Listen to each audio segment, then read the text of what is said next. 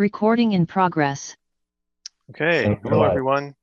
Good evening. Welcome to the June 2nd, 2022 Historical Advisory Board meeting. We're all, well, not all of us are here, but we'll do a roll call. Okay, start with a roll call. President Zaxby. I am present. Board Member Lau. Present. Sanchez.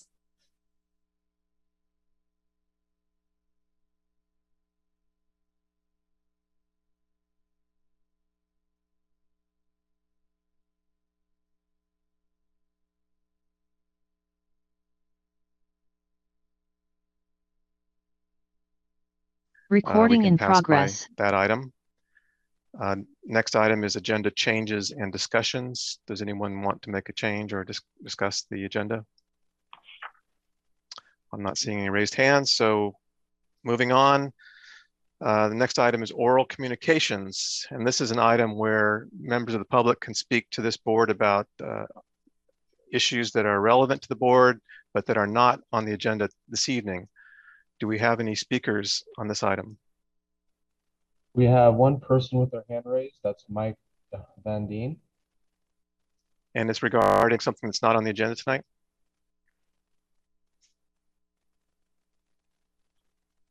Okay, let's hear from Mike. Mr. Van Deen? I think you're muted or you're waiting for something. Okay, can you hear me? Yes, I can.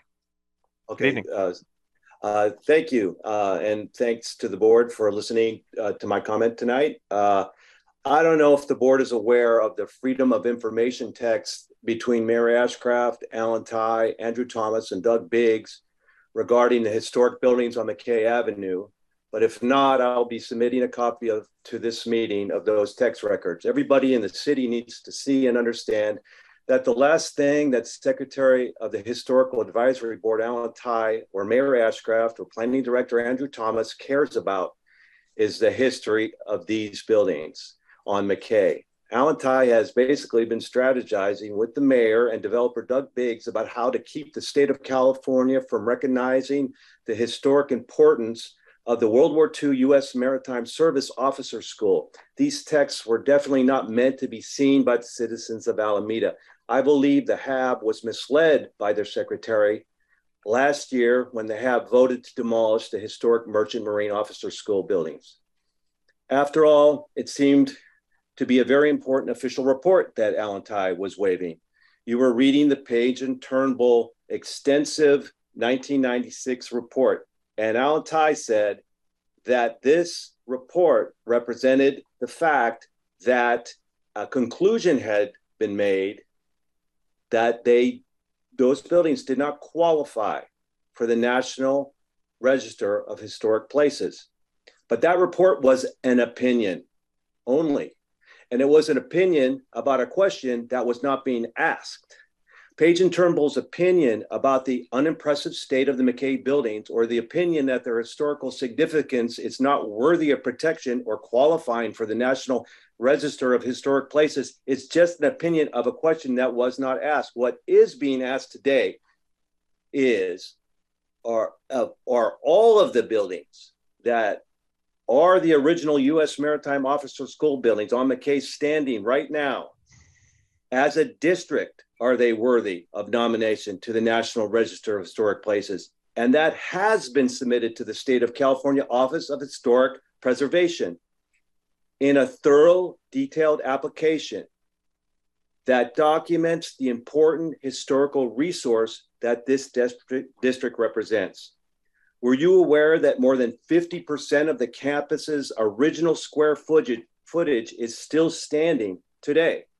And when you look at the district that comprises these buildings, you have the representation of two very unique classroom buildings, and you have three original barracks buildings, the mess hall, and an infirmary. That's a good surviving representation of the original campus. This is not about having an architectural work of art in front of you. This is about preserving a unique piece of the city's history and honoring the merchant mariners who were trained here in Alameda to sail the Victory and Liberty ships that were the key to the country's success in World War II. Just because you were misled once doesn't mean you have to be misled again. The city is planning to come back and have you rubber stamp their political agenda once again. Your job, as it's stated in the board's purpose, is to preserve and protect our historical resources. And I urge you to do so. And by the way, were you aware that 80% of Page and Turnbull's work is designing adaptive reuse of historic buildings? And they have stated in writing that they were never asked or hired by Doug Biggs or the city of Alameda to do an adaptive reuse study of these historic buildings for the new wellness center, as promised by Doug Biggs in our election of 2019.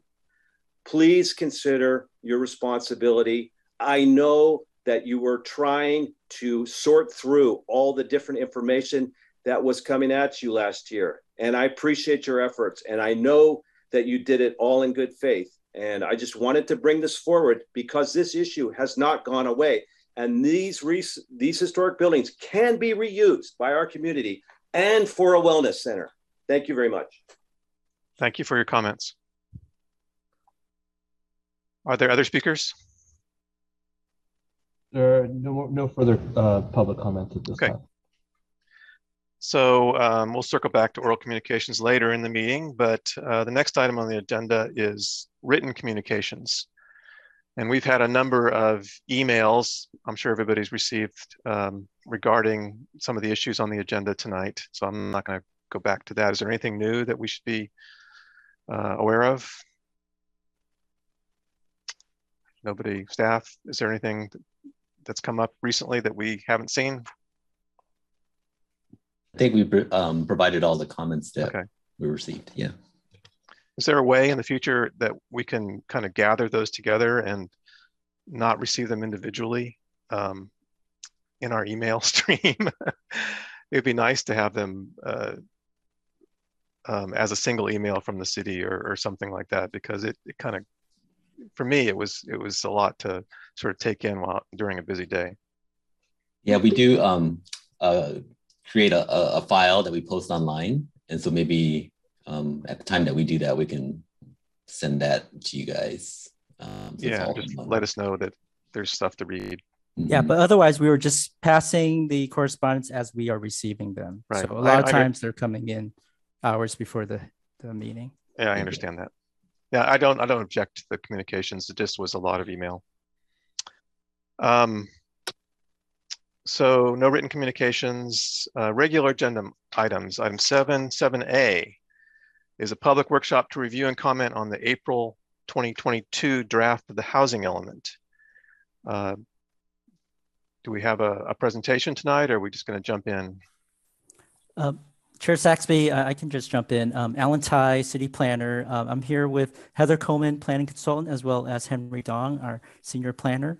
And this is your third workshop on the housing element update.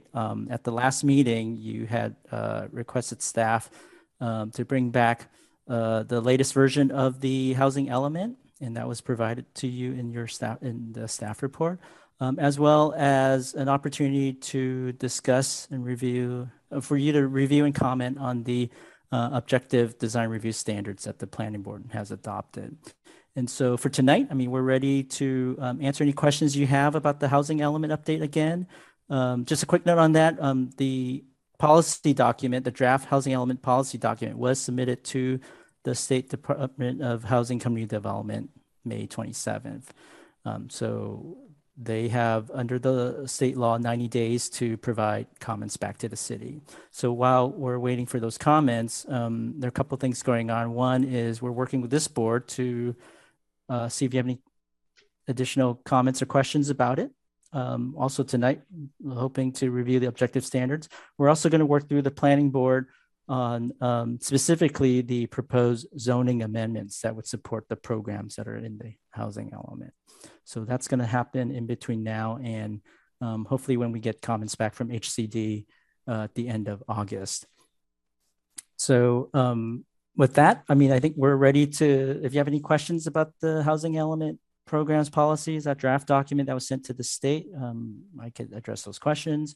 Or Heather Coleman, here, our consultant, is ready to also give you a presentation on our past work on the objective standards. Okay. Well, I'll just throw in a quick question here. How does the city envision incorporating comments at this point in the game where we've already submitted it to the state, and assuming the state's going to come back to us with a thumbs up, thumbs down kind of review? If they give us an approval, for instance, how would we make adjustments to our housing element without jeopardizing that approval? Yeah, that's a good question. So think of it this way. State law sets up almost there's two parts to the review. Cities are required to submit the draft, which the state provides us with comments. We then have to take the draft, their comments, rework the document, get it through our planning board for recommendation, then to the city council. And once it's adopted, then we submit to the state for final certification. So it's almost a two-step process. There's certainly opportunity to make amendments to the draft document between now and, I would say, the end of this calendar year. So they're not giving us an approval. They're just reviewing it to comment on its content. Right. Really just a check to make sure that the city is on the right path to meeting all of the state legal requirements. Okay. Are there other comment or other questions? Board Member Sanchez. So could we begin by taking a look at the transit map that you guys provided us in our packet, and maybe I've got some questions related to that maybe we could go through it, since I know that was something that we asked of you at our last meeting. Sure, absolutely. Henry, would you have that handy? Do you mind sharing that on the screen? Sure. Let me bring this up. And while we're pulling that up, Board Member Sanchez, you can go ahead with your question.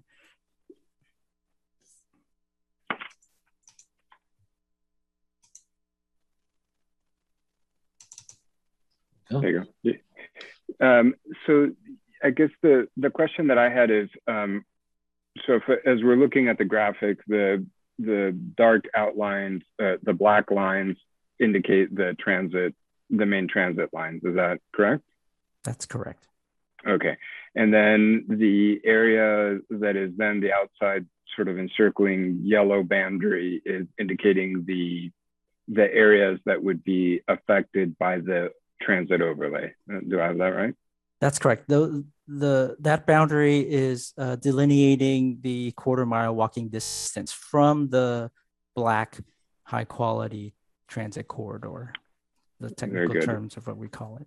Mm-hmm. And so the areas that fall within that boundary, are they then, irregardless of their zoning, what does the overlay district do? It eliminates density maximums. Do I have that right? Yeah. So I could kind of walk through that. So as of today, the concept isn't so much a zoning overlay, but that we are providing some exceptions to certain zoning standards. One is if you are located within a quarter mile of this high quality transit corridor, and you are adding housing units to the property, you do not need to meet density limits. Okay. You are also eligible for some exceptions to open space requirements. And Heather and Henry, we talked about this today. So I'm trying to recollect what else. We had about a greater height limit and a slightly greater coverage limit than the base districts would allow. Yes. And does that pertain only to new construction, or does it pertain to both existing and new construction? It would be existing and new construction. Technically, the focus would be if you are adding units to the building. So Okay. it could be within an existing building. If you could fit several, you could divide it up to into several units. That would be okay. It could be. So, for example, Ellen, if you were looking at a property that was an R1, then if I have it correct, it would be like 4 units would be your maximum allowed, right, under the new laws and guidelines. And then if you were in this transit overlay district, then if you could fit in 6 units into the same building, then that would be allowed, or you would be exempted from the 4-unit max. Is that a good example? Yes, that's correct. And the 4 units that we're referring to is SB9. So think of it as there's Right. one way of getting that many units. Right. You can also do ADUs. And then in this case, it would be if you were just taking your main building, and you technically could fit 3 units in there, and you can do so without the current zoning rules preventing you from meeting that goal. Okay. And then one last question. Sorry, I don't mean to monopolize. So the other question I had is if we're talking about, let's say that there were a fairly large residence that was, on the historic study list, right? So the density, so it would be capable of taking advantage of the increased density, but removing that structure and demolishing it to replace it with a new building is still something that would not be allowed simply because the structure falls within that transit overlay. Do I have that right? That's correct. The intent of this transit overlay isn't not a free pass to say you could demolish existing buildings and build new. You would still be subject. I mean, if subject to the preservation ordinance, then that would require certificate approval. That's a discretionary action that will come before this board. Okay. So yeah, thank you. Sorry, go ahead. I was going to say there's really nothing that prevents demolition other than an application to this board and the approval of this board, which can be overridden by the city council. So the other question, I had a question regarding the same topic. Does this transit overlay district provide any exemptions from design review? Is it a ministerial review, or is it sort of the same design, or it's the same review process that it would have to go through otherwise? It's the same review process. So there's going to be an objective design review standard that's applied to this overlay just the same as it would regardless. That's correct. And in fact, I actually have it on the screen. If I want me to share my screen, this was just published today in the packet that's going to the planning board at their next meeting, June 13th. So you all get to see it for the first time. This is really how, this is today's draft. It's on the city website as an exhibit to the planning board packet. And so it's not structured like a zoning overlay, but they're basically waivers from certain standards. And you could see here, to encourage, I'll just read it, to support and encourage construction of small housing units near high quality transit, propose housing developments located in residential zoning districts, the R1 through R6, and within 1/4 mile of high frequency transit corridors. And we define that as the, frequency, just basically bus service with 15-minute interval service, major transit stops in which all new housing units are 1,000 square feet or less. So we're talking about incentivizing small units. They have to be 1,000 square feet or less. With an ADU, you can go up to 1,200. So here we're really trying to target the small units near transit. And so if you meet that criteria, you are exempt from the density limitations. You are exempt from on-site open space requirements, which are currently in their zoning ordinance, a range of 120 to square feet per unit to, in some cases, more than that. And if the project is 5 or fewer units, you're not subject to affordable housing requirements. And then you also get basically a height bonus up to 40 feet. So this is our current proposal as of today. And why was 1,000 square feet selected? There's many 2-bedroom, 1-bath houses that are less than 1,000 square feet. That's not exactly small, is what my thought is. We think that 1,000 square feet is a reasonable size, that could still house families, and yet the square footage isn't would still keep it at sort of an affordable per square foot price range. I mean, it wasn't exact science, but that's just from our experience. This is what we're seeing as being reasonable on the market. And is there any thought of future bus lines that would actually be a much simpler way of serving the community than establishing these transit overlays? It would solve the problem of walking distance. It would mitigate the issue of the impact on these older neighborhoods that is the potential from this type of policy. We have very nice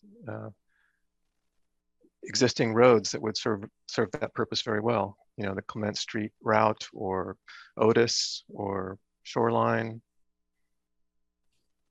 I'm sorry, I missed the first part of your question. Well, just additional bus routes instead of transit overlays.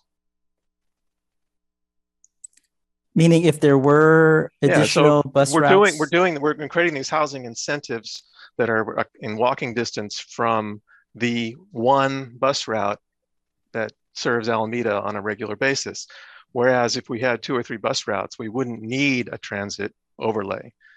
It would accomplish the same thing without the impact on our community. I think the city can, recommend to AC Transit where we would like to have routes, but ultimately they decide where they would put the routes through the city. Mm-hmm. Has anybody approached AC Transit about such ideas? Yeah, and I think we're also talking about specifically high frequency transit corridors, major transit stops. Those terms are actually defined and there's specific criteria. I could scroll up to that page. My understanding is not any bus line would be turned into a high frequency transit. I mean, there are certain criteria that would have to make sense for the transit provider in order for them to provide that level of service. So I think in a small city like Alameda, I've heard the argument that, okay, well, then this area, the number of housing opportunities that could take advantage of this waiver can grow over time if there becomes, more and more higher frequency bus lines in the city. And I think, while that's, as a city planner, I think that's a good thing overall, but in reality, there are just so many factors that go into providing transit service that I don't think it's realistic to expect every bus line in the city would eventually turn into a high frequency transit corridor. So I'm not sure if that answers the question.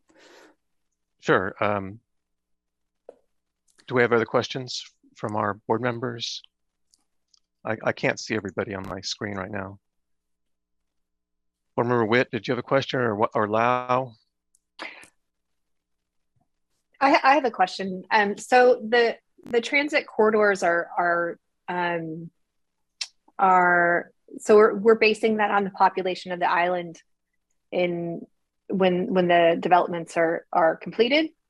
How do we know that those numbers are going to be accurate? So how do we project to make sure that we have them in the right place? So we're creating these housing opportunities based on where the transit is located, right? Yeah. So I guess your question pertains to I just want to make sure I sort of think about transit. I sort of think about transit that we're going to need, and thinking about the amount of people that are going to use the transit, and just I want to look at the whole island and make sure that we're including enough.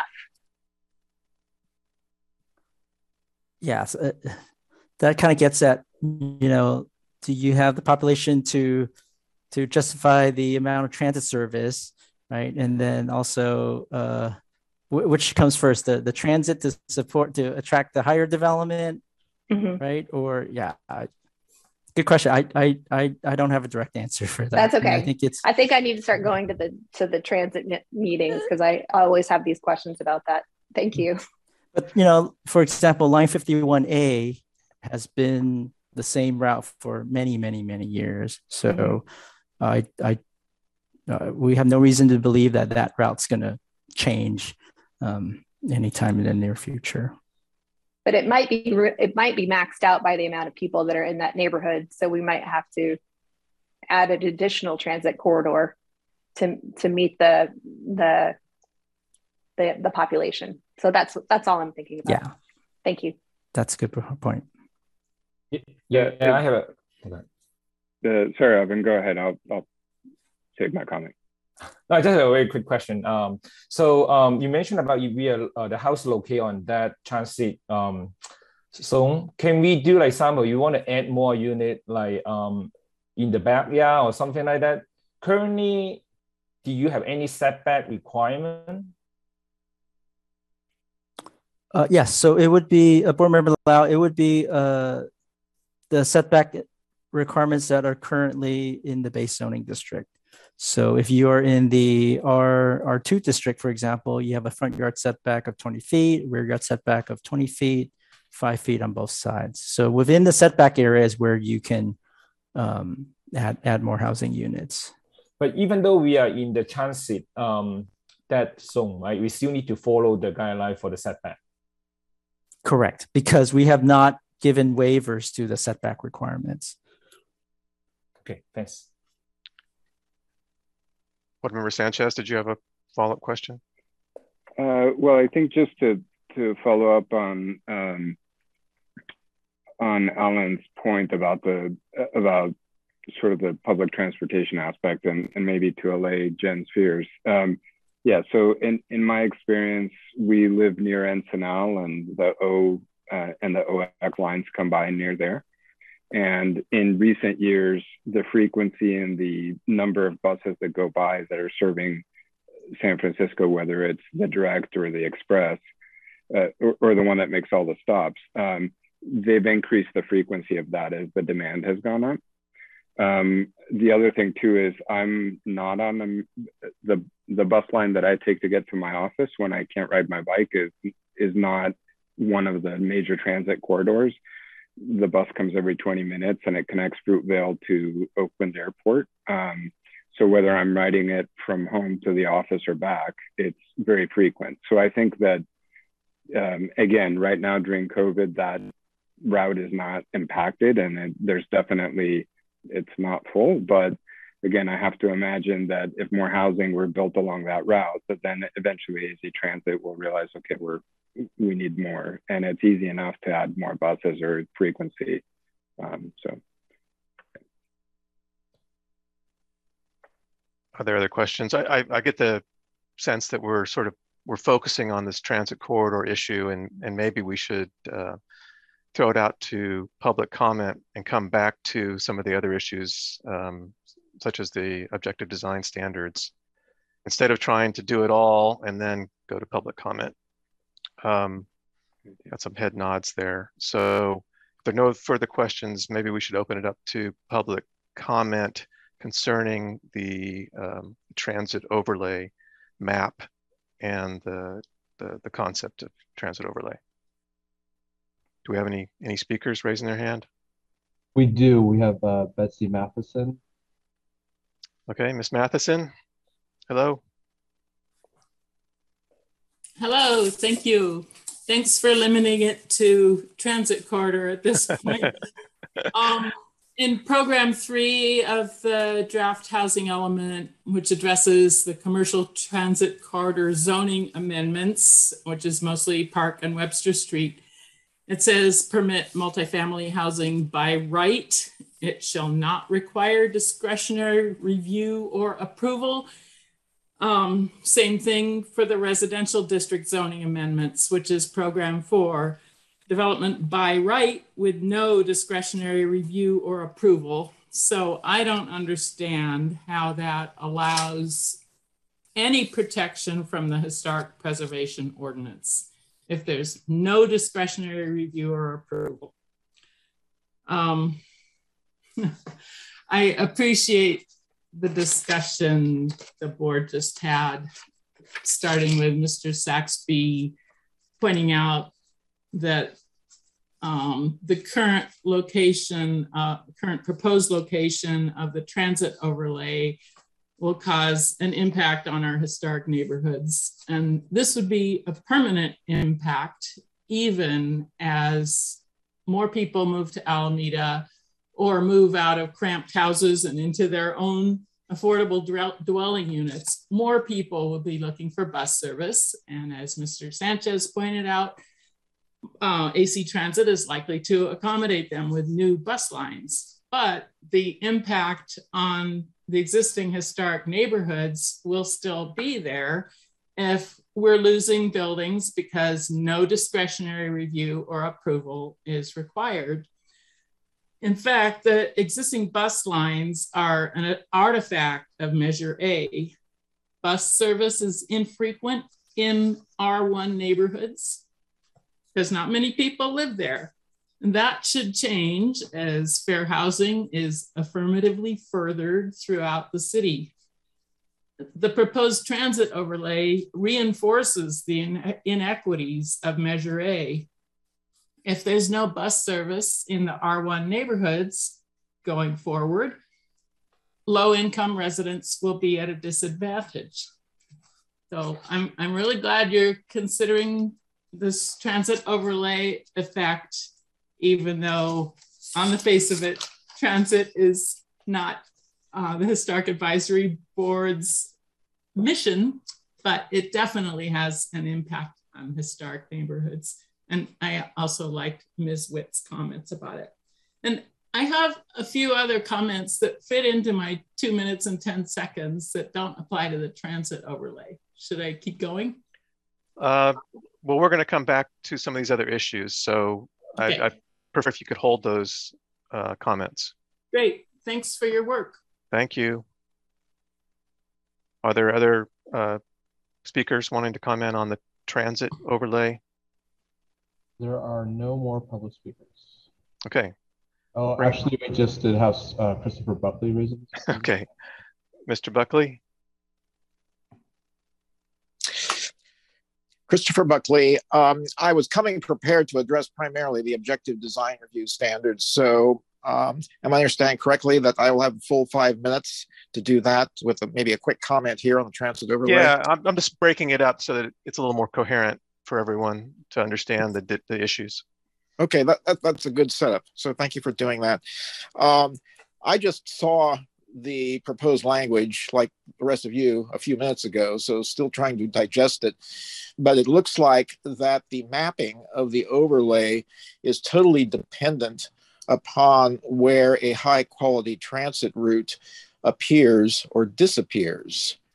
And so, for example, if another high quality transit route shows up, say on Clement Avenue, the way the language reads, it sounds like there will automatically be an upzoning within that quarter mile with no further discussion. It's baked in. And that seems rather reckless, where it's opening up a lot of uncertainty. It's not really planning. And as you may know, the Alameda Architectural Preservation Society has had strong reservations about the transit overlay. The previous speaker addressed a lot of those, but this opens up yet another can of worms, if I'm understanding the language correctly. If you're going to have a transit overlay, it should really be mapped. It should be as shown on the zoning map. If the routes change, Hopefully they won't. We do think it is unwise to link zoning to something relatively ephemeral like a bus route. But if the routes change, that needs to be looked at and reviewed, not something that happens automatically. Thank you. Thank you, Mr. Buckley. Any other speakers show up? There are no more speakers. Okay, great. I'll bring it back to the board and we'll focus on this transit overlay issue, and then we'll move on to some of the other housing element questions. Do we have anybody that wants to comment on this? Well, I'll start, and then maybe you guys can join me. I'm personally, I'm not in favor of the transit overlay. I think it's kind of a blunt force tool that has a wide-ranging impact on the communities, the very established neighborhoods of Alameda, exempting buildings up to what, 40 feet in 1- and 2-story neighborhoods, primarily 1- and 2-story neighborhoods. The whole issue of the design review, the issues of density. I think these are all things that are going to be negative impacts on our existing neighborhoods. And I really, if we're going to do a transit overlay type concept, I would like to see us do it in a much more targeted way, as if, to see if it works and how it works in very limited areas, that maybe are currently zoned R6 or R5. And then if it is working and, the new developments are compatible, then look at expanding it. But just to start out with this very drastic overlay that encompasses a good half of our Alameda neighborhoods, I think is a mistake. So that's, I'll pass it on to other board members for comment.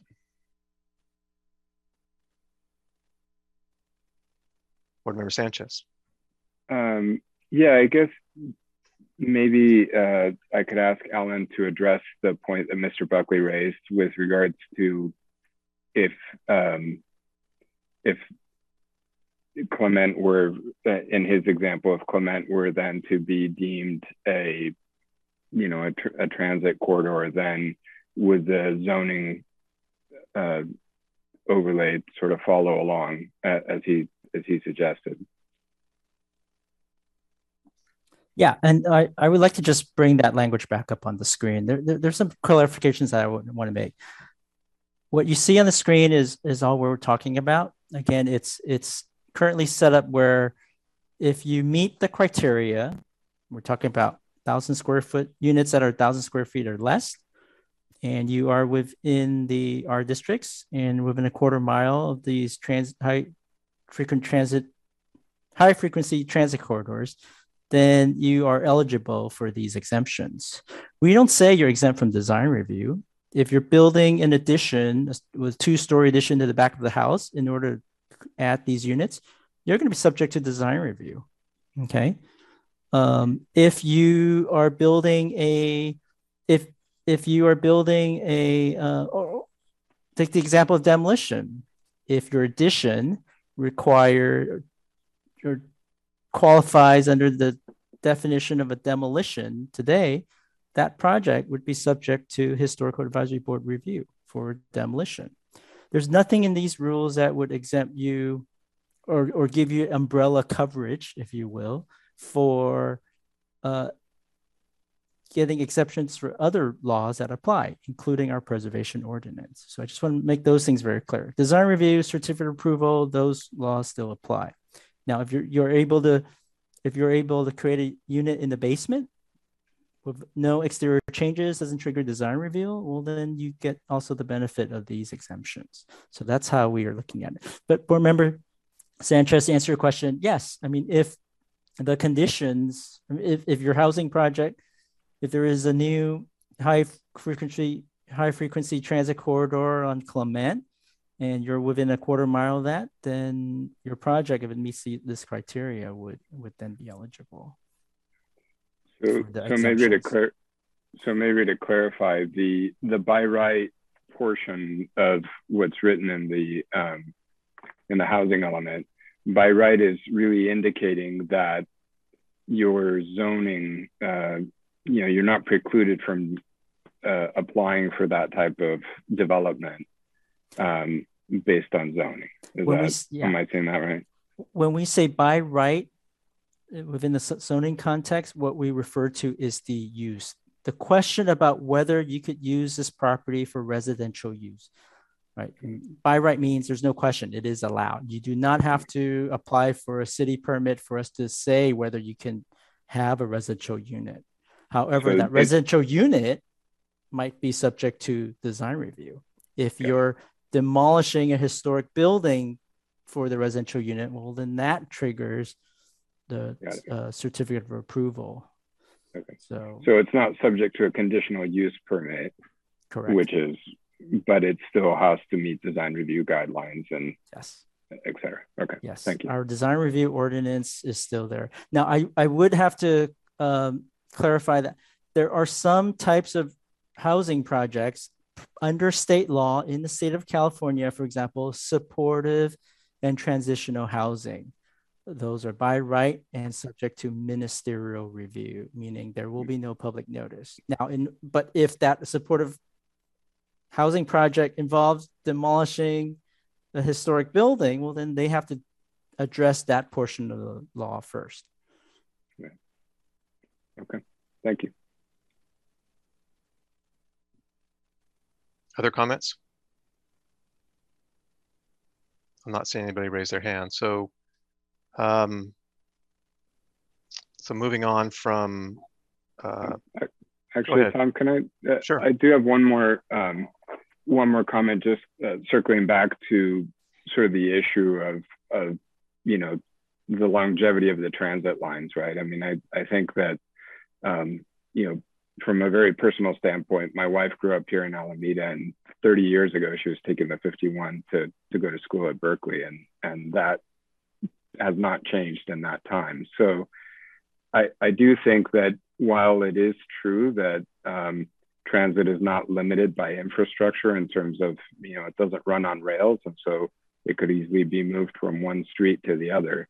I don't think AC Transit, sort of willy-nilly chooses to run in different places. I think if anything, they add service as the need arises. So I think the example of Clement becoming a potential future corridor that is more serviced by transit is quite likely. And so I think that is something that, the point of the fact that that those exemptions would likely in some future date affect areas that are outside of that outline is likely. But the fact that the existing high transit corridors are going to disappear or go away, I don't think that's likely. So anyway, I just figured I'd throw my 2 cents in on that one. Okay. Board Member Lau, I saw you raise your hand. Yeah, I just have Ellen, I have a question. So right now the transit corridor is set up like a quarter for the distance. Can we like make it smaller, meaning the distance maybe 1/8 or something? Or how you decide the quarter? Yeah, that actually is a very good question, Board Member Lau. So we didn't just make these up. These definitions are selected from various state legislation. So for example, ADU law references a quarter mile. I mean, a quarter mile really is I would kind of call it a universal standard for what's considered reasonable walking distance. And, that's been pretty much on the books, recognized, a long time that, within a quarter mile, it's very accessible. You can walk to it. The specific definitions, high frequency transit corridors, major transit stops are existing definitions in state law that we've selected. So, we we wanted to pick an objective standard, no pun intended, but to start as the basis. So that's really where it's come from. Another very important point too is it's our understanding that a lot of grant applications, grant funds for affordable housing are tied to these specific definitions, because a lot of federal funding is trying to encourage housing opportunity, play the use of transit services. So, and that synergy. And so we recognize that this is really the same type of incentive that we want to provide here in the city, in our zoning.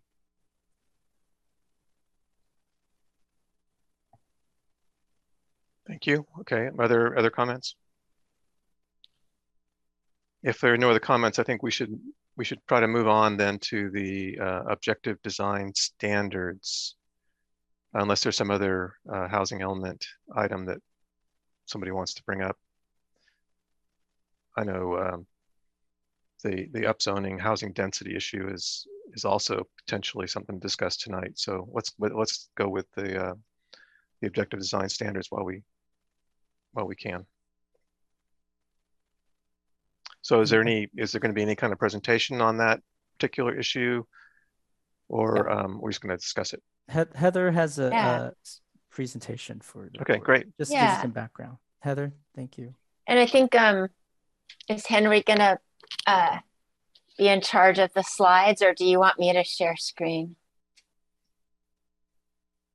I can share the screen. I'll just have a little issue figuring out this. Okay, great. All right. Good evening, board members. My name is Heather Coleman. I'm a planning consultant. And I just want to give you an overview of the objective design review standards that we prepared for multifamily and mixed-use housing, as well as for 1 and 2 family dwellings. Next slide, please.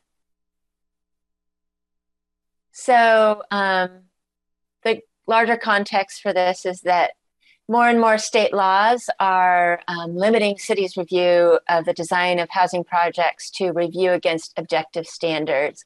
And I'm not going to go into the details of these, but I just listed a few of them here, a few of the laws that are calling for review against objective standards. And those include SB 35, AB 2162, and SB 9. Next slide, please. So the state law defines objective standards as those that involve no personal or subjective judgment by a public official and are uniformly verifiable by reference to an external and uniform benchmark or criterion available and knowable by both the development applicant and the public official prior to submittal. Something worth mentioning here is that there is a set of guidelines for SB 35, and they do say you can include architectural style as an objective standard as long as you identify and define what that is. And they give an example, I think of, for example, if you defined, a certain porch columns as part of a craftsman style. So you can include architectural style as long as you identify and define the elements that make up that style. Next slide, please. So some of the principles that we were using when we prepared the guidelines were to draw on existing design manuals. Alameda has several, and pull out guidelines that were already objective. For example, the citywide design review manual has a standard or a guideline that says that the ground floor of mixed-use buildings or commercial buildings actually shall be at least 14 feet in height. That's pretty straightforward and objective. There were also guidelines that could be easily translated into objective standards. And then we really wanted to balance certainty or specificity with flexibility. So we wanted to be as clear as possible, but we also didn't want to be too prescriptive. So we've I'll show you later an example of a menu of options. We wanted to give developers multiple ways to achieve the same principle. And we also just really want to acknowledge that standards are not a recipe for good design. They do not guarantee good design, but they can be used to prevent some of the worst site design and building design situations. So that's really where we're coming from. It's just try to hit the big stuff. Next slide, please. So these are just some examples from Oakland, where I live, where the frontage of a property is very dominated by parking. And you can see like the one on the right, you don't even know where the front door is. The whole front of the lot is just occupied by parking spaces. So that's an example of something that we can easily avoid by writing a standard that says your parking needs to be in the back or to the side. Next slide. I mentioned existing design review manuals. Just, we didn't want to reinvent the wheel. We just wanted to draw from existing manuals like the Guide to Residential Design, a citywide design review manual, pull out the guidelines this is existing practice. So we're not coming up with something brand new. Next slide. So just to give you a little bit of a timeline, a set of multifamily standards we adopted in February of 2020, and then we adopted the planning board adopted a revised set in 2021. In anticipation of SB 9 going into effect in January of 2022, we brought a set of 1 and 2 family dwelling standards in December of 2021. And the state requires that these objective standards be adopted, but they're not part of the AMC, so they didn't need to go to the city council. And they can be maintained by staff. We can make clarifications and add graphics, but more substantial changes need to go to the planning board. And I know we're aware that they're already adopted, but but we still would like your comments on them. And Alan might have more to say about that too. Yeah, may I just say a couple of words on that? So the planning board grappled with kind of with same issues that were raised in all of the public correspondence this board has received tonight. Very same issues about the transit design area, the traditional design area, and the planning board, I would say, left the door open to revisit these standards in the future. But mainly the direction for staff was, you know what, we've arrived at a decent set of standards. Let's try to apply it first. I mean, so far, I would say that for the multifamily standards, we've applied it to one project, which is the North Housing project undertaken by the Housing Authority. And we want to be able to build some experience before we restudy the issue. But so certainly the board's comments tonight, we're taking notes. And the next time we are revisiting these standards, we will transmit your comments to the planning board. Thank you. Thank you. Heather. Yeah, next slide, please. So we're just going to give you an overview of the content of the standards tonight. In your staff report, there was a link to them. They are pretty detailed, but we just wanted to give you the big picture tonight. So the multifamily and mixed use standards address these topics: parking location and access, landscaping, the design of children's play areas, building mass and articulation, building orientation and entries, exterior materials, window recess and details, equipment screening. There's standards for mixed use development.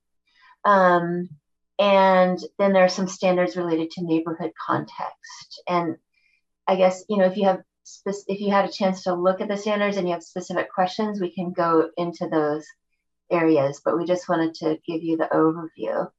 So next slide. So I wanted to talk about an example of a menu of options which we used in the standards. So this has to do with building articulation to avoid blank facades and create visual interest. So we asked developers to include at least 2 of a long list of features, and these are just some of them. They could choose to offset at least 25% of the area of a facade, at least 2 feet. They could do a projection or recess of a certain depth every 50 feet. They can include a vertical feature that runs the whole height of the building for every 50 feet, and it had to be a certain width and projection. They could recess windows more deeply than what we normally require, recess them at least 4 inches. They could include horizontal design features such as water tables, belt courses, and then at the top of the building, cornice. So I just wanted to give you an example of how, there is no way to create, or guarantee a good design, but we would, if a developer does at least 2 of these, we won't have a completely blank facade. Next slide. So we just wanted to give you some visual examples. These are the one on the left is in Oakland, and it's there's not a lot of transparency, and there's not much articulation at all. The second one is at Telegraph and Ashby and Berkeley, and it's a new building. We think that it has a lot of articulation and interest, and they use different materials. They jog the wall in and out. They use different colors. They differentiate the ground floor from the upper floors, and the top floor from the floors below it. Next slide. We employed something that we're calling the traditional design area. These are neighborhoods of Alameda that have pre-1942 buildings, and we use this concept both in the standards for mixed-use development and for the neighborhood context standards. Next slide. So based on input from the community, we included a set of standards that we call the neighborhood context standards. And it's part of that is looking, so these slides just show whether you're on, if you're on an interior lot, how you determine what your context area is. And if you're on a corner lot, how you determine what your context area is. So you go 5 lots or 250 feet out, whichever is greatest, and you pick a reference building from that area. And then your design of your project has to incorporate certain features of your reference building or buildings. So next slide.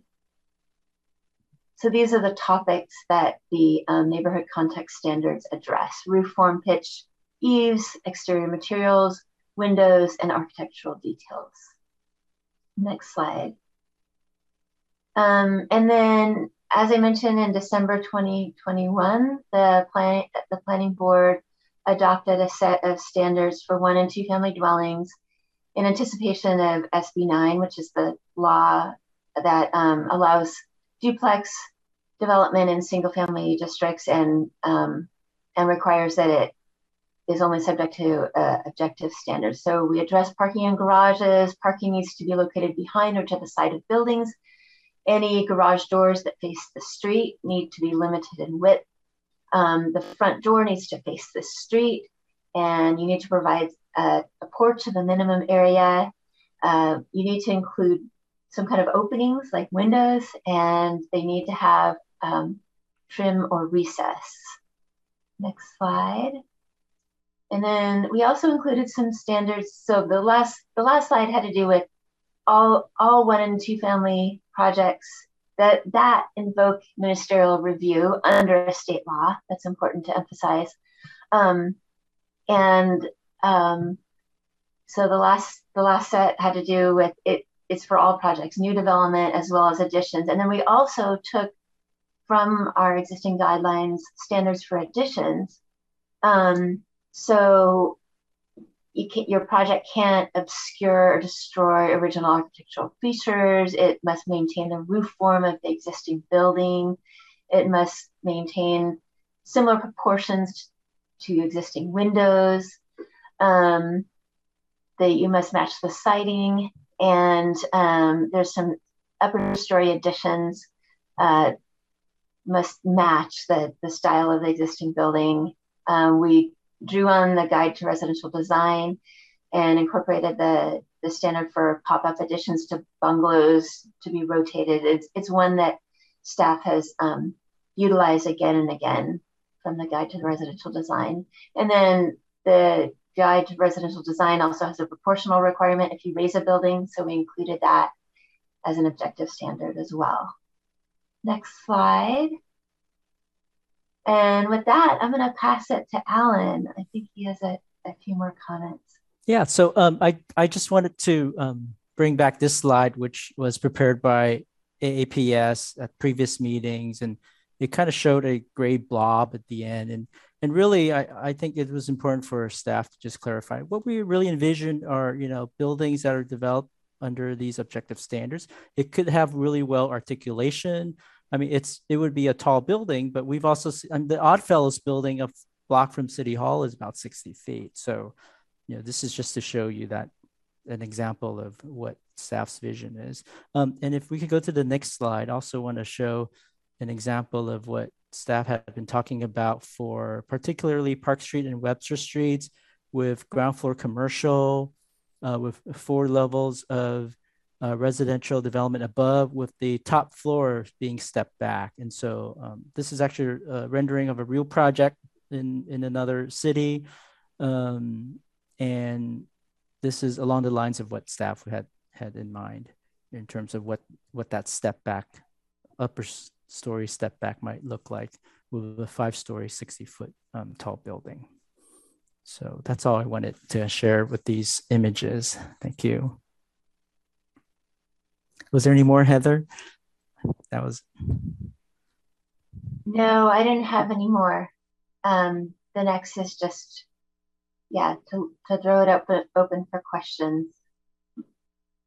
Okay. Well, I'll start off with a question. So just clarify for me, please, what projects fall under the objective design review standards? Is it all new buildings? Is it alterations or in additions to new building or existing buildings? I mean, is it everything, or is it limited to certain projects? So it's basically any project So that. I can answer that. Okay, go ahead. Sorry, I think my internet is stuttering, so I missed some of the. My question, if you didn't hear it, was just what projects fall under the objective design review standards? What types of projects? And I heard Heather.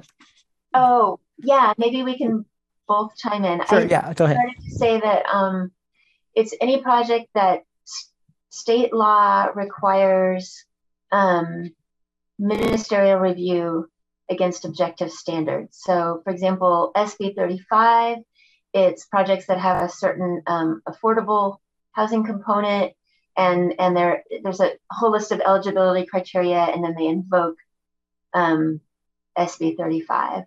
And then there's a couple other state laws that would apply to the multifamily standards would apply to, and then the single and 2-family standards were written in anticipation of SB 9. Right. So at the moment, it's really we're not using these in place of design review. It's just when state law limits the city's review to objective standards, these come into play. Okay, that's very helpful.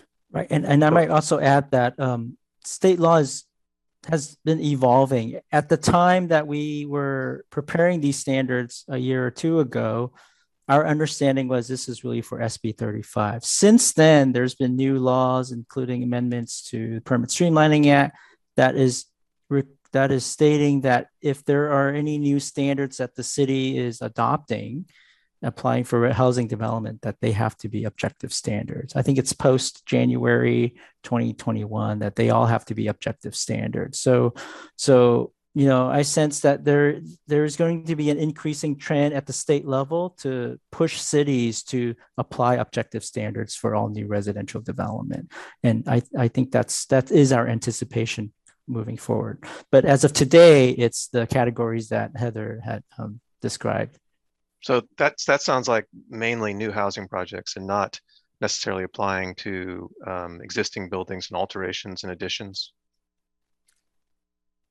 I think in a scenario where we would have to apply objective standards, we would use this set of standards. But again, just keep in mind that these objective standards have its roots in our design review manual and guide to residential design. That's where we lifted all of the ideas from, if you will, and then try to formulate them into an objective, written in an objective format, kind of a checklist format. So it's going to apply to all projects. That's what you're saying. I think it's reasonable to expect that will be the case moving forward. Board Member Sanchez, question? Yeah, so as I was preparing for tonight's meeting, I went onto the state's website to look up SB 9 to just sort of refresh my memory and try to understand it a little better. And there's there's a myth or facts section there that says that it excludes historic districts. And so I wondered if you could comment as to how that would apply. So for example, if there is a historic district like Park Street Business District, for example, then maybe that's not a great example since SB 9 I think is not applicable for commercial. But if there was a historic district, say the Stations or parts of the Gold Coast or whatever the case may be, is it exempt? Would that be exempt under SB 9 from having to go through ministerial review or objective design review? Yeah, so kind of two different things. What SB 9 is the law that says in the R1 single family zones, you could have up to one unit. So in that case, SB 9 says that if you have an established historic district, then that doesn't apply. Today in Alameda, we don't have R1 districts that are designated historic districts. So that's not applicable. Got it. That was my question. So it's not, it differentiates between a district and a site that's listed as on our study list, for example. Correct. Okay, thank you. Other questions? Board Member Witt. So these design standards were based on previous designs that the city of Alameda had before, and also state designs. I'm just wondering if they also include. I mean, there's been revolutions in design since those elements came to be. I just want to make sure that we are including designs that consider livability, and that encourage community like gathering as well, in addition to the children's play areas. And so that was my question. Okay, so yes. So we had a slide, Heather had a slide that showed the covers of all of our various design review manuals. Alameda has been doing design review for nearly 50 years. So there's a lot of design review, in-house design review experience, and records of design. And so we basically, and those design guidelines primarily focused on exterior building design, not so much kind of the living formats or use of the buildings, although that would be input that we would be looking for to add to our objective standards. Things that would maybe living elements that might relate to open space. So that's an area that we could also use the board's input on. Does that answer the question? Yes, I mean, I want communities that are developed feel inclusive and to feel welcoming. And I think, you know, sometimes when you go to other countries, you realize that the communities are built in a way that encourages gathering and communication with one another. And I just want to make sure that we do that when we develop these projects. Yes, and board member Wood, I think our current standards today, I mean, little things like common sense things like requiring the front entrance and front porches to be facing the street or some of the things that we are doing to reinforce that idea that, yeah, that's sort of your neighbor interface is right on the front facing the street. Don't put your front door, front porch on the side. So that's one example. Great, thank you. Board Member Sanchez, another question? Yeah, so I'm not sure if this is one for Ms. Coleman. So one question I had with regards to sort of the menu items list of contextual elements that you would be looking for applicants to select from. So how literal is that to be taken? So if we use sort of the example of like a Queen Anne Victorian and, you know, some of the maybe corbelling or friezes. So is the intent that you would be asking, well, you would want to have, if the contextual building that you're using as your reference has corbels, it's not that you want them to match the corbels exactly, but the fact that you would incorporate corbels, is that, am I saying that right?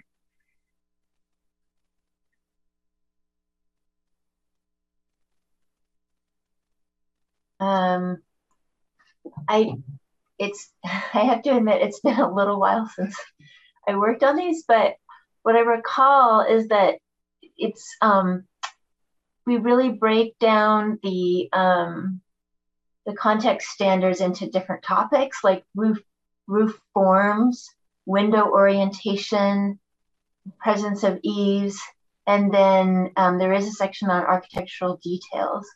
But the architectural style comes into play when you're selecting which building is going to be your reference building. And we, so for example, if within your context area, 40% or more of the buildings in your context area are craftsmen, then one of your options is to pick those as your reference building. And so, you know, we don't want like, you know, it to look too kitschy, but you might have substantial porch columns, front porch. I don't know if Alan and Henry want to add to that. Can I ask a question clarifying that? Just so you have a neighborhood of 40% craftsman homes and you have an outlying building that's a plaster building from the 1960s. And the applicant says, well, that is my reference building. The plaster building with the aluminum windows, maybe that's an exaggeration, but my point is what's preventing them from picking sort of the worst example on the block? So they have some options. They can pick, these are, first of all, they need to pick 1942 or pre-1942 buildings. Okay, good. Pick within that context area, which is the 5 houses on each side or 250 feet, they can pick an N or S designated property. They can pick the architectural style that predominates. They can use the buildings on either side, or they can do an inventory of features, which is more work, but it's something that, you know, we got input from the community. They wanted to include that. So yeah, so it's unlikely they'd be picking the worst building on the block. Okay, so there are some parameters. Yes. And I was just going to share that page with everyone on the screen. So the section is devoted to exactly everything Heather Coleman described it here. So these are the parameters on how do you select the reference building. What are some things that you would pay attention to? Now, I think to answer Board Member Sanchez's question about how prescriptive the standards are in terms of matching a detail, the planning board was very clear about not wanting to be too prescriptive, where we limit a architect or designer's ability to have that flexibility to come up with a good design. So we're not saying that you have to match exact, detail that appears on an existing building, but that you would, if using a Craftsman example, if there were brackets, then you would do brackets, but there'd be some flexibility on how the bracket can appear. And what about in reference to these context buildings, alterations to buildings that were pre-1942? How are they addressed? So if there's if there's a stucco covered Queen Anne, right? Yeah, we addressed that in the standards too, and I believe the standards say if that was the only example and it's already been altered, then you would follow the same style. So if it was Queen Anne style, you would ignore the stucco, but go with what would typically be the exterior of that. Its original condition. Building. Correct. Yeah, and I'm just looking at it. It's on page 19, Alan. Yes. The very next page. I remember altered buildings right here. Yeah. Okay. There's a lot of material here, so it's hard to get through. But that's understanding all of this. Mm-hmm. So I'm just jumping in with another question. I can't see everybody's hands raised, so because the screen is this document. So is there any chance for appeal of decisions made based on objective review design standards? So I could talk about that, and I think the objective standards were created to support ministerial review. So ministerial under state law means there's no judgment, there's no appeals process, there's no public notification. So it's almost a checklist. It's intended, the requirements are intended to be black and white. You either meet it or you don't. So there is no appeal. But what we've built in the standards is an option where if a developer applicant chooses, not to meet the standard, they can select the discretionary option. And there's state laws that on some projects, like supportive and transitional housing, mandate a ministerial review. So that's not an option. But in other cases, the developer can opt out of ministerial review and go through a planning board design review hearing to say, the standard doesn't work for me. I would like your discretionary approval. So that is an option that we've built into our standards. Yeah, I would, if this is going to apply to more and more projects moving forward, it would be nice to know that there's some kind of public involvement in the design review process, or at least a chance for it. Right. If it's not barred by state law, then certainly the city's default design review process will apply, and that process does have public notification and appeal rights. But if state law says no, this type of use, residential use, is only ministerial, then that would not be an option. Board Member Sanchez. So, as an example, Ellen, if somebody wanted to do a more contemporary building than what the prescriptive allows, then they could then ask to go for design review, and that would still allow them the possibility of pursuing something that isn't based on a pre-1942 building if they so chose, right? That's absolutely correct. Yes. Thank you. Other questions? If not, then I think I'm going to open this up for public comment on the objective design review standards. I think we probably have some speakers on that particular subject. Don't have any public speakers at this time. Interesting. That'll change. It just changed. We have Christopher Buckley.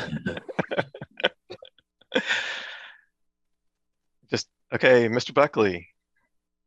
Hey, Christopher Buckley with the Alameda Architectural Preservation Society. Can we start the screen share? We'd first like to thank staff and the planning board for developing what we think overall are very good sets of standards, and especially thank Heather Coleman and Alan Ty for their role in that. We sent you a lot of material. I'm going to try to go over some of the items that we think are the most important. The first concerns the traditional design area, which we think is a very good approach to protect the older areas of the city while allowing a much wider range of design options outside the traditional design area or the TDA. We were puzzled, though, that a very historic area, that is the North Park Street residential areas, were not included in the TDA. These have some of the oldest buildings in Alameda. It's very intact. We sent you the Judith Lynch report that goes into considerable detail on the history. This is an image of one of those. And so we would ask the planning board to, pardon me, the HAB to urge the planning board to include the North Park Street residential areas, which means the residential sub-district, the mixed-use sub-district, to some degree the workplace sub-district, and a couple of blocks on Park Street itself on the the east side between Lincoln and Buena Vista that includes McGee's, which you saw on the previous slide. The second major comment, and can we go to the next screen share? There was a second image. All right, well, I'll keep talking while we see if that image comes up. Related to the comment I just made, the TDA, the approach of looking at within the nearest 250 feet, might not work too well in the commercial areas because things are a lot spread out and you're more likely to have non-contributing buildings, close by. So we're suggesting that different options we look at. Staff tells us that on Park Street, staff is already doing that. One approach might be to identify certain thematic buildings within the entire commercial district and use those, allow the applicants to pick from those what they might want to use as models. Third comment, which is what this image refers to, is windows, which is very important to maintain the look of a neighborhood context. We're recommending that the dimensions in this diagram, the typical dimensions of wood and metal windows, be incorporated into the standards so that a wood-like window, doesn't have to be wood, but could be other materials, but it still has the look, is referred to for new construction. These diagrams, these dimensions have been used for about 20 years in the city. They seem to have worked well. Many architects simply take these images and cut and paste them into their plans and saying, this is what the windows are going to look like. So we think this would be fairly simple. And we urge the HAB to ask the planning board to include those. Moving on, Heather Coleman mentioned the reference building selection approach. And we think those options are generally good. We are concerned, though, about the adjacent buildings approach, because you could have outliers as adjacent buildings. And we are suggesting maybe that be deleted or at least limited, but use the other options. Continuing on the details discussion, which you had, the way it's set up, the applicant can pick 2 details, but the list of details includes some that are very important, others that aren't very important.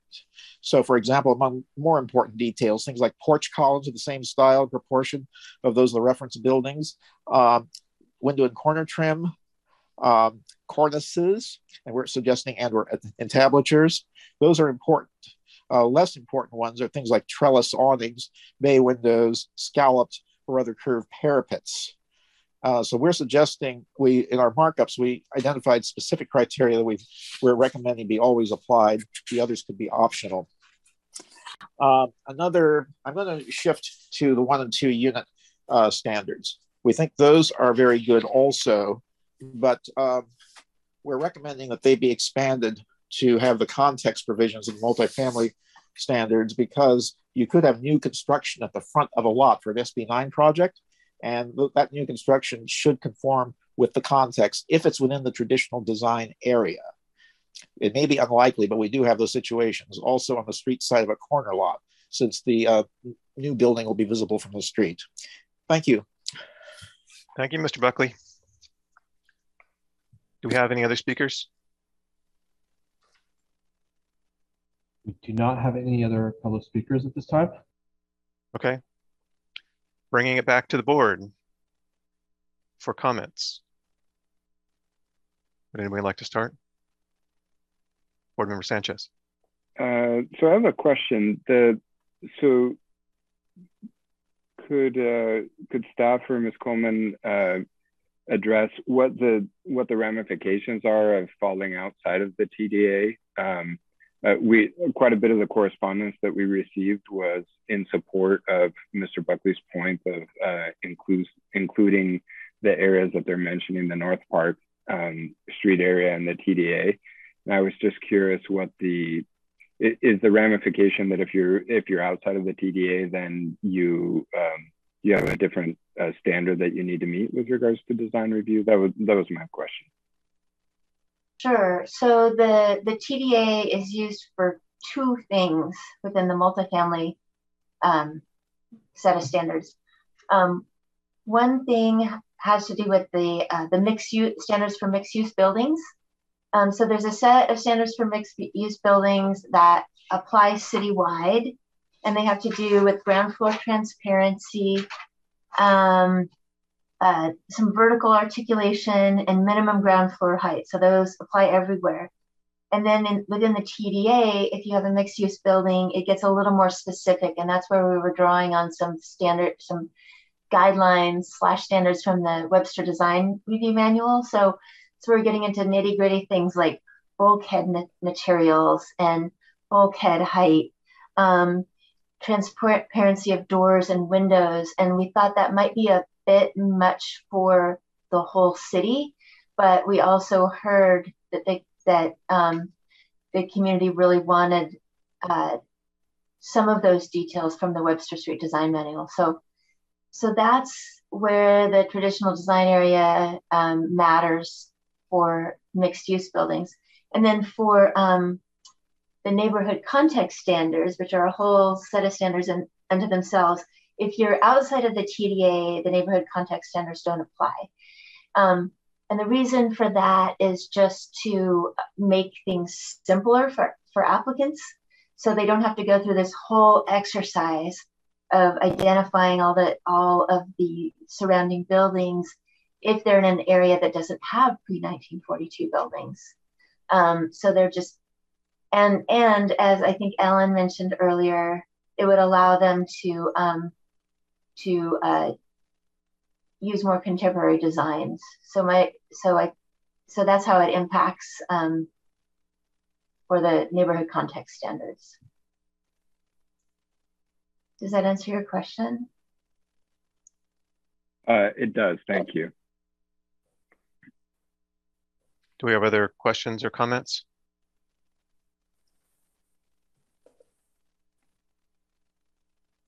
Okay. Well, I think just for the reasons expressed in that answer, I think it's important to include the North Park Street Wedge neighborhood in the TDA. Given that it's such an historic neighborhood, it really needs to address, or the new development in that neighborhood needs to fall under the TDA requirements. I'd hope that other board members would agree with that, as well as the Park West, I think it's west side of Park Street between Lincoln and Buena Vista. That block with a couple of very historic buildings should be included in that discussion as well. There was a lot of stuff going through my mind as we were going through these topics. Now I have to look back at my notes.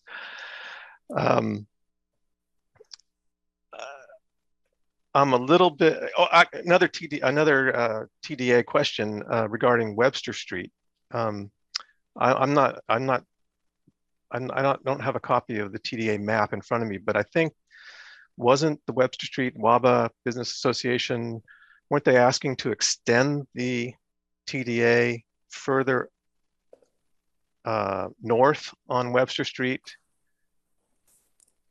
to include additional areas up to Atlantic Avenue? That's what I thought I read in one of the correspondences that came through. And right now it looks like it stops at Pacific Avenue. Yes. Chair Saxby, And, I can respond to that when you're done with your question. Well, I think it's just that, you know, I think they're really trying to create sort of a, you know, there's no historic reference buildings in that upper Webster Street area, but they're choosing to, they would like to include the TDA in that zone to encourage more traditional style development to kind of create a cohesive district. And so what's the objection to something like that? So maybe we could zoom in a little bit. I think that is a very good question, especially in the context of the discussion we had at the last workshop with the HAB about Webster Street and building heights. I think what staff is currently proposing on Webster Street, we've had this idea that the historic core of Webster Street was really between Lincoln and Central Avenue. And I would agree. If you agree, then maybe that is the area that we would include in the TDA. In the zoning, perhaps you would want to keep lower height limits, but that north of Lincoln, you would allow the height limit to increase, where you would see new development at greater intensities. And in this case, if you look at the map, the idea is everything north of Pacific, those sites are currently what there's some fast food sites, Pete's Coffee site, right? Garage, and just a lot of open parking lot, and maybe those areas could be redeveloped with more contemporary design. So I think that was what went into the thinking in this TDA diagram. And I would recollect that the planning board at the meeting also saw this map, and they understood the desire to try to integrate new design with the neighborhood and have it replicate a lot of the design elements. But the planning board was also very careful about not shutting down kind of the opportunities for some really good contemporary design. And they looked at this map, and when you look at this diagram here, it basically covers nearly all of the traditional R districts. So they were very concerned about, one, having that balance, and then two, hey, let's apply the standards, see what we get. We could always come back and modify the design standards, modify the boundaries. So that was something that the planning board wanted to do. And so again, they did not shut the door on the standards. They are very open to revisiting them, but they wanted to have a second look at it once staff has had some experience applying the standards. I would say so far, we haven't had a project where we've had to apply the neighborhood context yet. And it's been almost 2 years. So that was the discussion from the planning board and the rationale behind the TDA boundaries. Okay, well, it seems like with the West Alameda Business Association requesting sort of a stylistic preference, it kind of, to me, that has some significance in that they're, trying to create desirable business neighborhood and to the benefit of the city, and the city saying, well, no, we want to kind of do our own thing.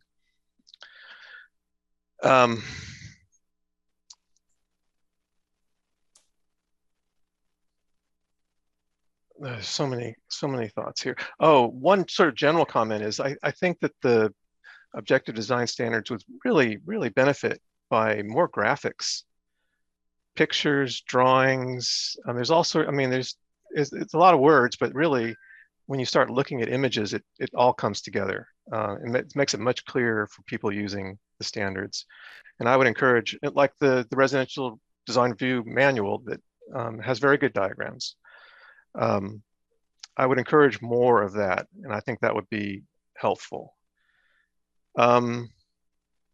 I think, as Mr. Buckley pointed out, under the architectural details category, I do think instead of the option of picking 2 details, which I think can create some very bizarre architecture. There really should be mandatory details or features under the stylistic heading of each particular context building type. Otherwise, I just can't see a good result happening from picking two random features from buildings in the context area.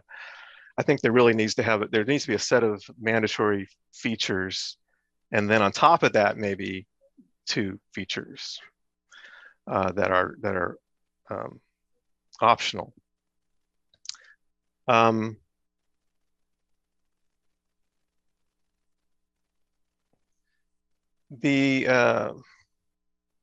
mean, I feel like there's so many more comments to be made. And I think that the context area and context buildings, really should look at, dominant architectural styles in the area. And, I think maybe that was addressed, but I'm not really sure how carefully it was addressed. And then, just read, this is going through the 1 and 2 family standards. There were things in it that I thought were almost too prescriptive. For instance, under architectural details and materials, trim, window and corner trim shall be no smaller than 1x4. However, if a proposed project has stucco siding, stucco mold window trim, 2 inches, 3 inches wide may be used. I think that's fine, but lots of shingle buildings also have stucco mold or brick mold trim around the windows. And so why would you limit it to stucco buildings? You should include shingle buildings. In fact, many, or probably most shingle buildings have it. I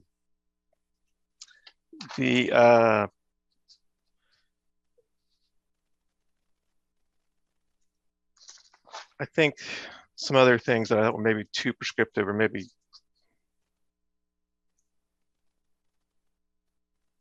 I think some of these questions, I think the stucco mold or the shingle option occurs in a couple different places. And then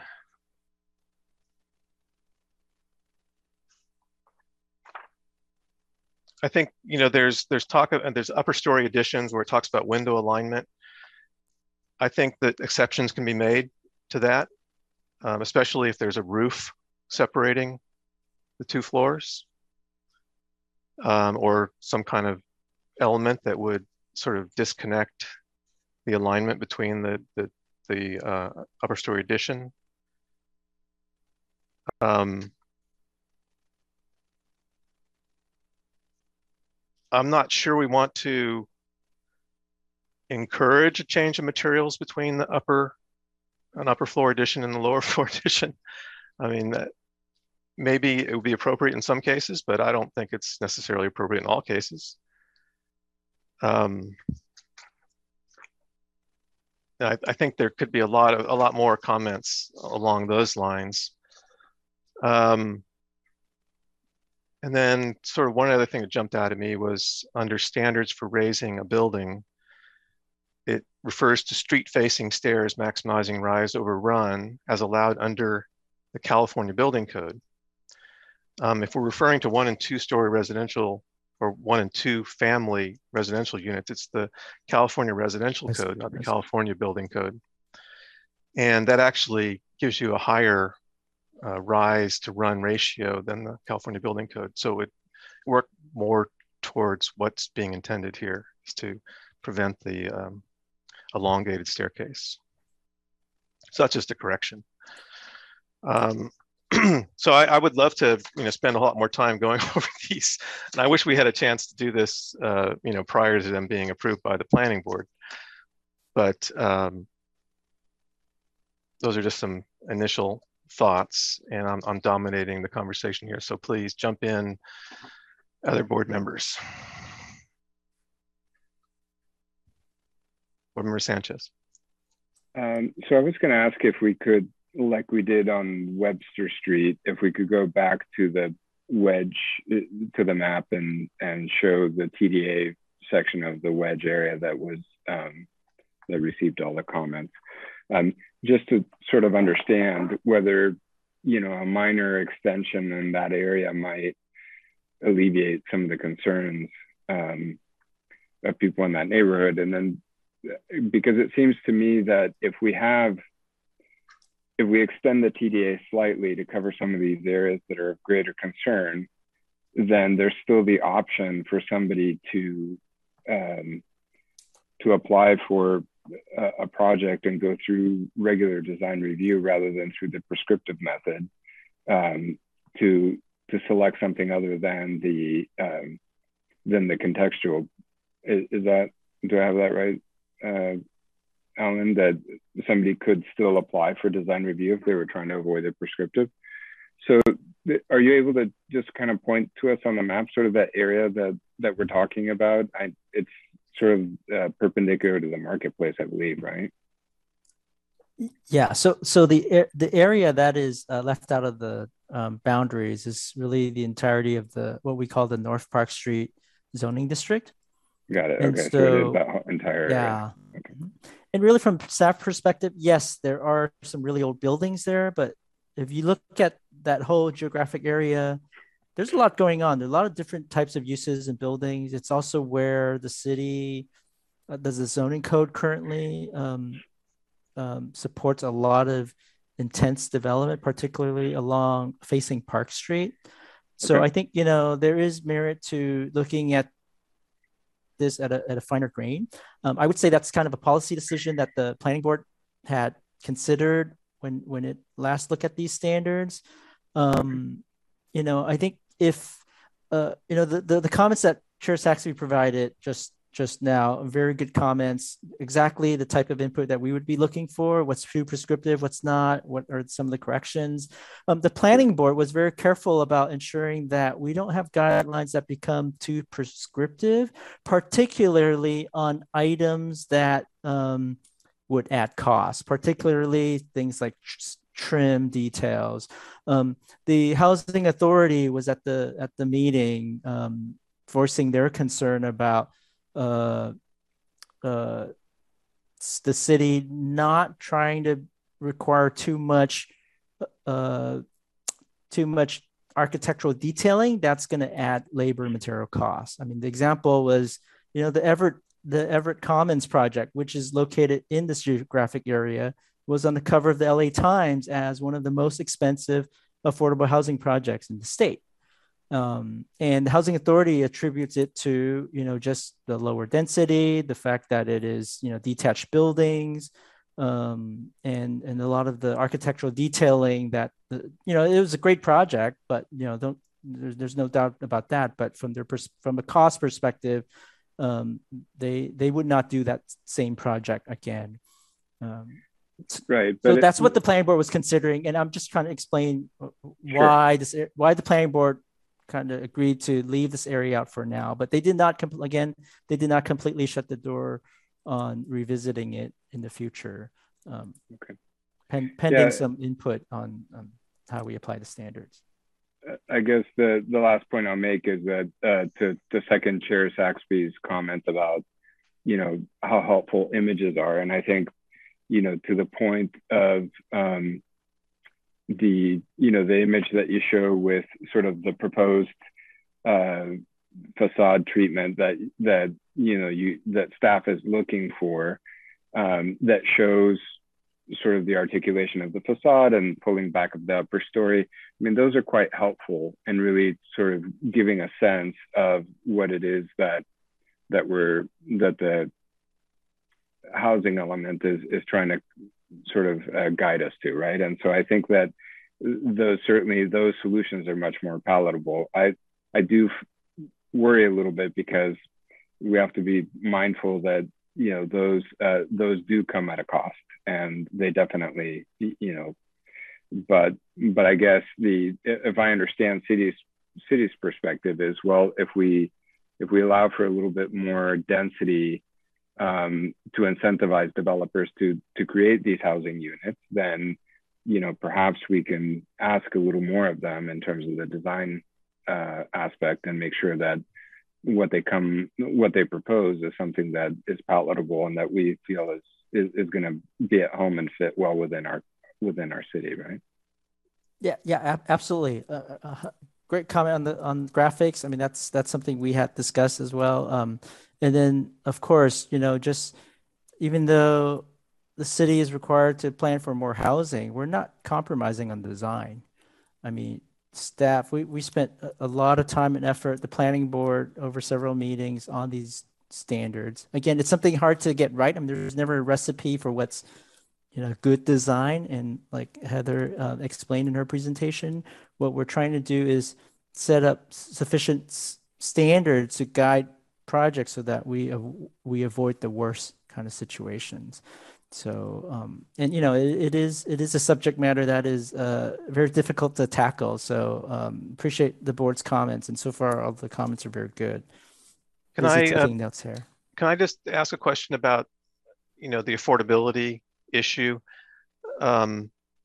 If you know, if we have a project that's 100% affordable housing or a very high percentage affordable housing, is there a way that we could exempt it from some of these design standards to in a effort to make it more affordable, to have a reduced list of critical items? Or, I mean, put the burden on, you know, for-profit developers, you know, to meet our design standards, but where we're doing something that's affordable and really serving the community, the larger community, to make it a little easier. Yes, absolutely. And I think that was brought up. The planning board did talk about that very issue. I think the counter argument to that is we also want our affordable housing to look like the best designs. Yeah, I think you need to have minimal standards for sure. Right. So it's again finding that balance. Like what would be some of the standards and if it's a standard that we can waive for an affordable housing project, does it make sense to waive it for a market rate project? I mean, I think those are questions worth asking. I mean, because I think we want rigorous design standards in general, just so we have good design and quality projects. But again, you know, that really hurts us in the affordable market. So, you know, we have to find some way of allowing those affordable projects to be built. Yeah, and I would say it would have to be on items that don't compromise the quality of the building in general. Right? I mean, it's still good design, but it doesn't. Yeah, it's a tricky really... subject. Yeah, it is. Other comments from board members? I'm not seeing any hands raised. I can't see Board Member Sanchez at all. So if you're raising your hand, just go ahead and speak up. No, I've had my questions. Thank you. Okay. Are there any other topics tonight on the housing element that we didn't cover that we need to cover? None.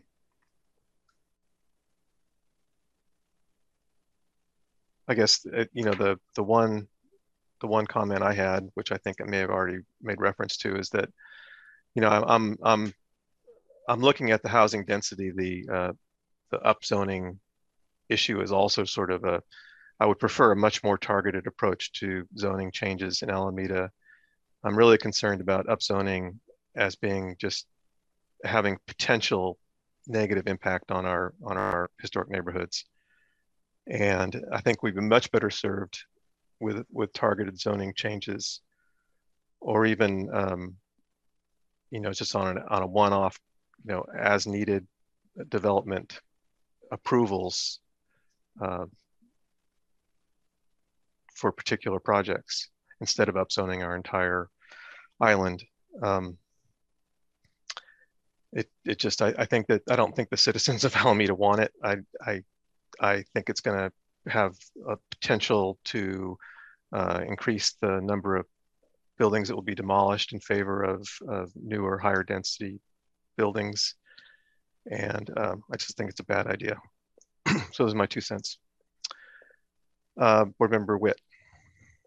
So in regards to your point, I was just wondering if how other communities are going about making these decisions. Do they base it on the transportation as well, or is that the standard?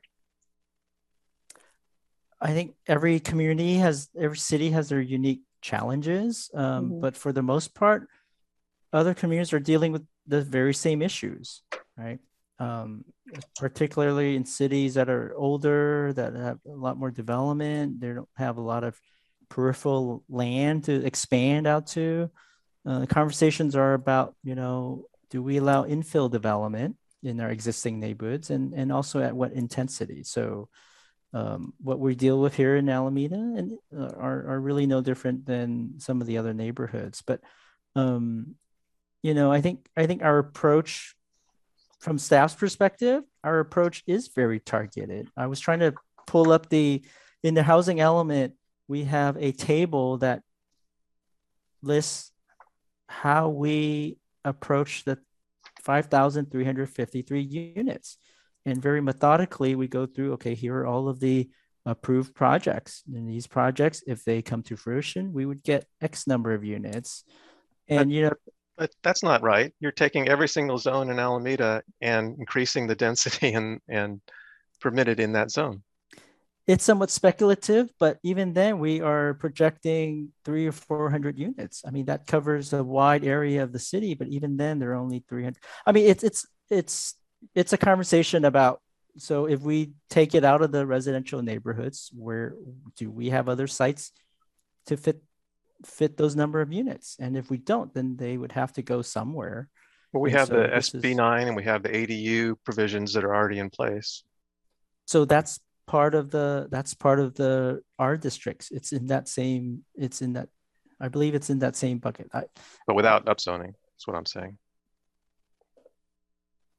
I would have to find a table to kind of look at the specifics, but I'll tell you, even with the ADU, I know there's public comment about, your staff, you are purposely underestimating the number of ADUs, because you have had a really good track record over the last 3 years. That's true, but I'll tell you, to date in 2022, we're seeing, I won't call it a recession, but in terms of permit valuation, we're already seeing a dip from a year ago. So far, we're towards 6 months into the year. We've issued 6 permits for ADUs. There's 30 applications on file still pending review. I hope we issue permits for those, but compared to the number we approved last year, I think was 70, this is a drop. So, which is why, we're taking a little bit more conservative approach, because we know that, the upward trend that we see in the last 3 years isn't going to continue over the next 8 years. So, right now we're experiencing economic dip. So right, and hopefully that won't continue over the next 8 years. I hope so too. And our projection is still about 50 units a year. So, I honestly, I feel like maybe the next couple of years we'll get less than 50 units. So, which means at the later end of the 8 years, we hopefully would make up for it, or otherwise we'll have to find another way to make it up. So, and realistically, I don't know that we would see 5,350 units built in Alameda over the next years. I mean, that would be really unprecedented. Board Member Lau? Yeah, Alan, you just mentioned about that because it's the ADU, right? So is it we lose a little bit, kind of allow, right now ADU is a maximum 16, right, for the height. So you allow more, more high, and then maybe can build 2 units in the ADU's concept, meaning example in one building. Right now they only allow the first story. They don't allow the second story. Is it in the future maybe kind of lose a little bit more, and I think maybe more owner or more people like to do more ADU for the certified for the WIMA? Yeah, Board Member Lau, you touch on a very key subject about ADUs and an issue that we encounter almost on a daily basis in the permit center. Homeowners come in, they don't really want a big ADU, but given their lot configuration, the desire to save a little bit more yard space for a garden or the backyard, they want to go 2 stories. And currently our height limit is 16 feet, as you said, and it's very tight to do 2 stories. You'll be able to do a single story plus a mezzanine, but it's really not a livable space where you can have a room. So staff's proposal is, yes, on ADUs, you can go up to 25 feet, but there are some criteria for where you can place it. For example, you would have to have a rear yard setback. You can't put it up to the property lines. So in exchange for a taller ADU, we're going to have some requirements so that it be spaced apart from your neighbors. So yes, that's on the books today, and it's in the draft that's going to the planning board Monday the 13th. Board Member Sanchez. So a question regarding ADUs. So of the 79 that were permitted last year, do you have any sense of how many of those have been constructed? I would have to check. I don't have that figure on top of my head. I mean, some might have started construction and are going through inspections. Others might not have started construction yet. So. Fair enough. Yeah, I mean, I guess for me, I think the ADUs are one, a valid solution, but I think we have to be mindful not to put all our eggs in one basket, which I think is what the housing element is trying to achieve, right? Is to rely on a realistic number of ADUs, but not have it be the cure-all for all of our housing needs. At least from my personal experience, I know that most of the ADUs we've worked on, our clients that are interested in doing ADUs are not looking at them as rental units.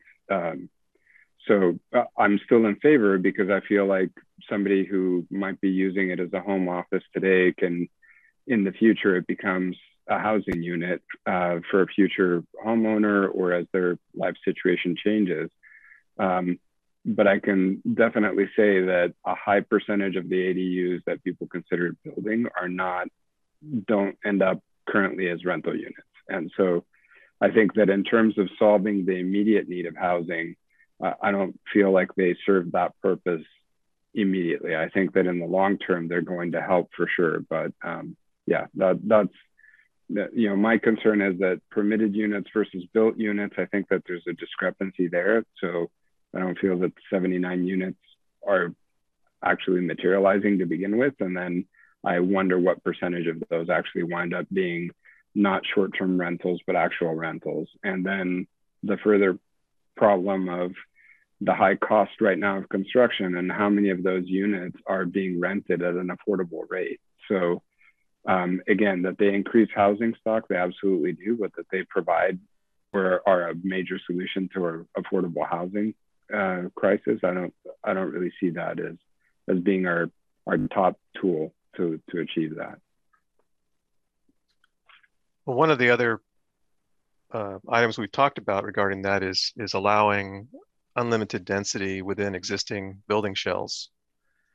And I'm not sure how the housing element addresses that, or if it addresses that, but the potential for existing buildings in Alameda to contain multiple units. I mean, we've seen many buildings converted to multiple units, and there's just a large potential for more housing in that manner, which will be much more affordable to construct and to rent.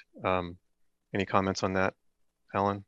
Yeah, I agree, Chair Saxby. And I believe it's a program in our housing element, and we have it in the draft zoning amendments that would allow unlimited addition of units within existing envelopes. Okay, great.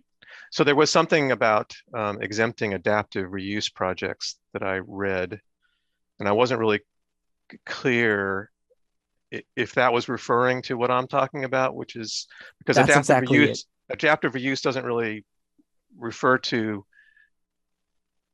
converting a residential building to a residential building.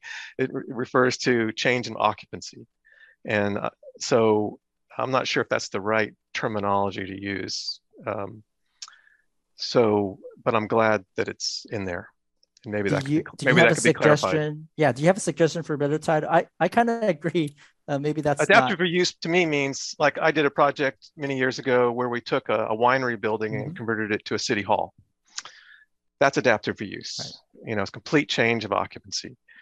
And residential, you could say that R3 converted to R2. I don't know if that's adaptive reuse. Maybe that's. What do you think, Board Member Sanchez? Well, yeah, I mean, I would say that Rhythmix is another example of adaptive reuse, right? So an industrial commercial building being converted to live work. Yeah, I would say that if you're going from single family residence to a multi-unit, it is a change of use. So I would say adaptive reuse is maybe not. It's a loose term. It loosely applies, but I think it does apply. Okay. Well, I just maybe make that more clear in the way that it's described. Yeah, I guess I would say likewise. Some of the housing projects that are mentioned out at the point, right? The old barracks, right? If they were barracks that are then converted into multifamily housing, I would consider that adaptive reuse as well. That would be in the spirit of what we're talking about. Right? Okay, well, thank you.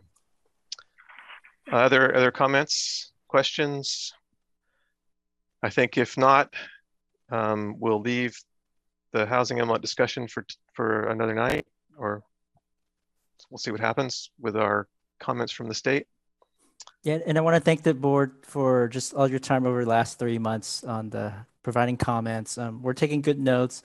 And specifically on the objective standards, there isn't a specific timeline for the planning board to look at the standards, but I mean, I think first order of priority would be to get through the housing element. But I think once the housing element and the zoning standards are in place, and again, we've had some time to apply the objective standards to some projects and have some lessons learned, and we would then want to bring that back to the planning board and perhaps the HAB again for more input. So, but thank you for the comments tonight. They were very helpful. Well, I think this board would like to see changes in the future and be a part of the discussion at least. Just to make sure that the issues under the Historical Advisory Board are addressed. Absolutely, thank you. So with that, I'm going to close item 7A and move on to item 8, which is board communications. Do we have any board communications? I see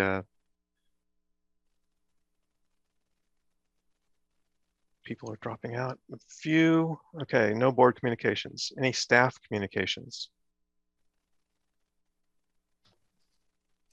We don't have any staff communications.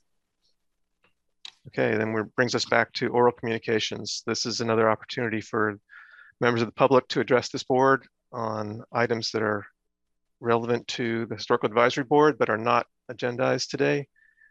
Do we have any speakers?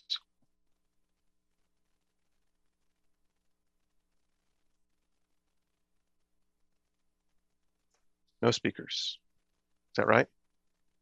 That is correct. Okay, thank you. Well, and that brings us to the end of our meeting. Thank you, Ms. Coleman. Thank you, everyone, for participating and your comments and questions. It's a good discussion. Thank you, staff. And see you all in July. We're having a meeting in July, aren't we? Or do we not know? I don't think we know yet, but we may have a project or two that would need to come before the board, but we don't have a good handle on the applicant's timeline yet.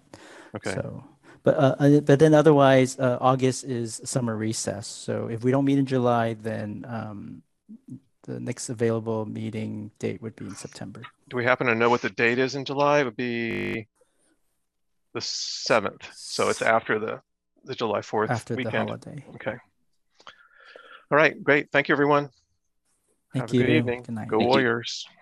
Thank you. Good night. Good night.